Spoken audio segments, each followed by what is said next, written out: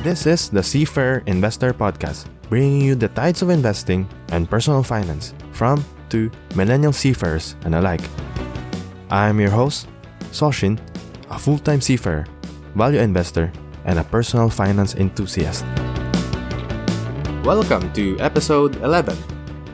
A short announcement before I go to the intro of the episode, which is I will be starting to release episode every 2 weeks compared to every week before, as I find it hard nowadays to balance my work here on board the ship and doing podcasts. Because I only have so much free time from my 12-hour shift every day. But when I go home, I might go back to doing episodes every week. And yeah, today's episode will be all about trading stocks in general, why it's bad and not for you, and for most people who want to take quick profits in the stock market.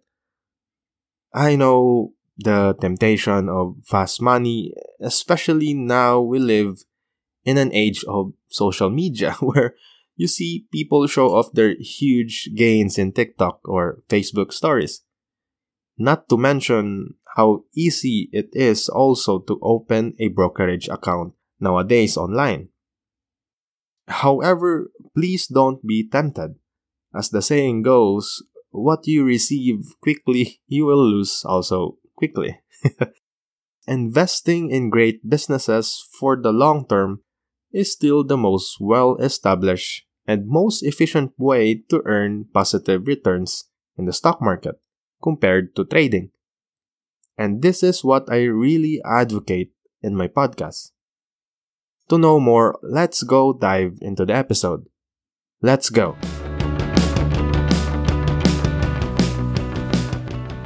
First, let me ask you a question. Would you lend someone money if you know that there is a 99% chance that you will lose it all?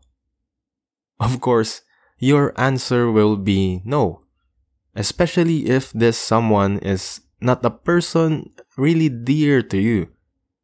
And this applies also the same to trading in the stock market. 99% lose their money, and I'm not just putting out a random percentage. This has been researched well, and you can Google this. And most will show you studies of people or traders losing money in trading in the range above 95%.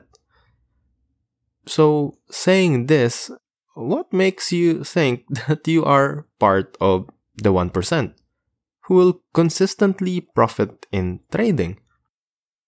What's your edge against those big institutional investors and high-frequency trading firms? Again, I want to emphasize the word consistent.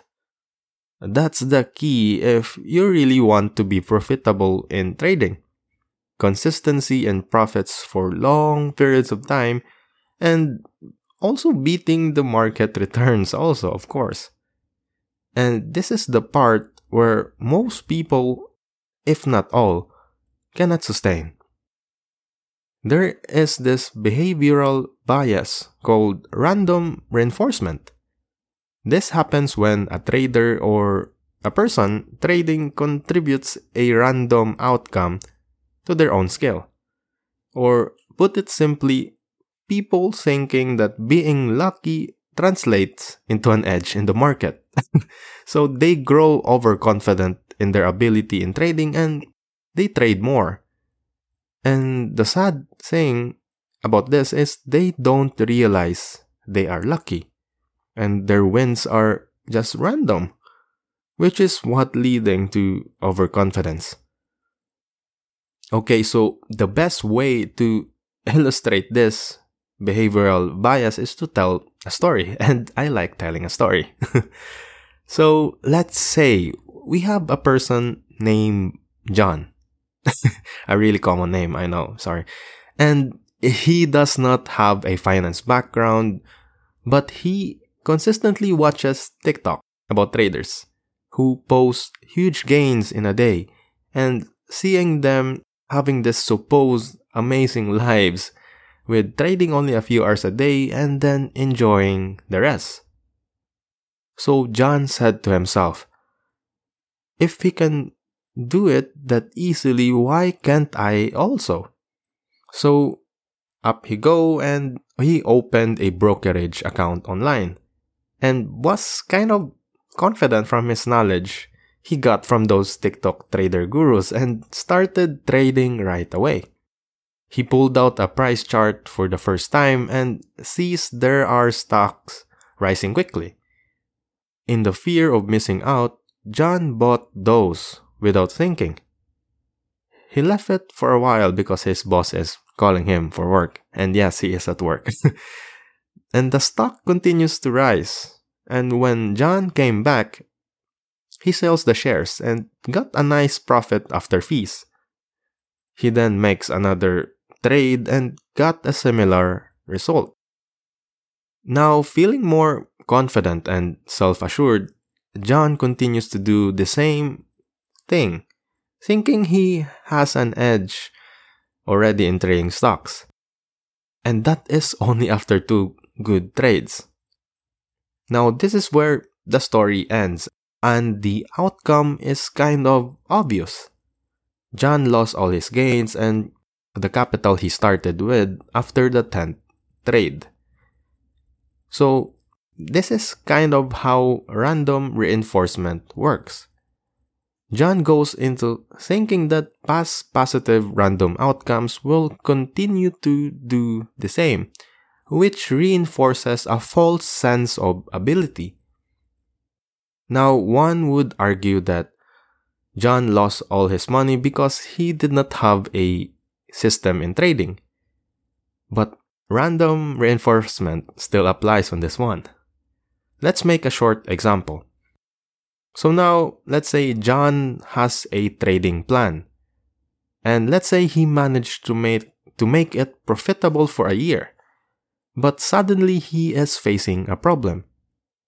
Despite the past success he made, the trading plan now has led to, let's say, 10 consecutive losses, which made him worry that the strategy now is not working. So because of this, he quickly made a new trading plan, which is untested. And in doing so, he is back to square one, doing exactly the same when he started trading. Now, why did random reinforcement happen here? Because John believed that the 10th consecutive losses was due to his trading plan not working anymore, but instead not thinking because it was random again. Now, me saying all of this makes it look like no one can really profit trading because it kind of how it really is. And the really, really few ones, the 1% of people in the research that makes day trading a living are just built different. They are an exception to the rule. There's a book written about those people, and the title is Market Wizards by Jack D. Schwager. And in this book, it shows that the people he interviewed, or that great traders, are either really, really smart and disciplined or have this above average mental strength to manage the pain and stress in trading every day. These people know themselves really well. Heck, I struggle knowing myself every day. They have this refined trading psychology and they know how to overcome them and make profit, which is what really makes them stand out among the common traders. Before I get to off topic, let's dive more into why trading is not for you, as I have several common reasons more. First is, aside from doing trading will surely put a hole in your pocket, the taxes and commissions themselves are already against you from the start, even before you start trading. What I mean is, trading taxes and broker commissions are high to begin with, except for the US, where they have zero free commissions, but there is a catch on that which I will discuss more later. In any case, if you plan to do trading in the Philippines, you need to have at least more than 1.2% of gains just to break even. I repeat, 1.2% of gains just to break even. And you need more than that to have a substantial gain. And that's why when you buy a stock in the Philippine market, you immediately have this negative 1.2 or 1.18% unrealized loss. Imagine you already have a handicap in trading before you even started. That's how hard it is. Now, going back with the zero free commission trading in the US, if one dig deeper, it's not really free at all. It has a hidden cost because there's no such thing as free lunch after all. The concept of payment for order flow applies in zero free commission trading, meaning simply that the price of the stock you're buying in a zero free commission trading is not the best price available and will lead to a bit higher prices than what is offered in the market. As this is how brokerage firms profit. They profit in the spread between the market price and the payment for order flow. To put it simply, zero free commission trading executes your trades in lower quality. That's it. So free commission is kind of an illusion. Now, the second reason why trading is bad and not for you is that trading is a full-time job. So if you plan to treat it as a side hustle, better get a real one, like selling online goods or such, because you have higher chances in making money there. And also, why is it a full-time job? Because trading needs constant monitoring of the prices and the market itself, which is also like having a day job. Because trading hours of the market typically run 6 to 8 hours every day. So if you're looking to use trading as a passive income, you're in the wrong place. Better put that money in a high-interest digital bank. Trust me, you'll earn more that way than doing trading in the long run. The third and the last reason is that trading needs a certain personality type that is not the usual from the crowd. As I mentioned the book earlier by Jack D. Schwager, most of the traders he interviewed has this strong and disciplined personality that suits the trades they do.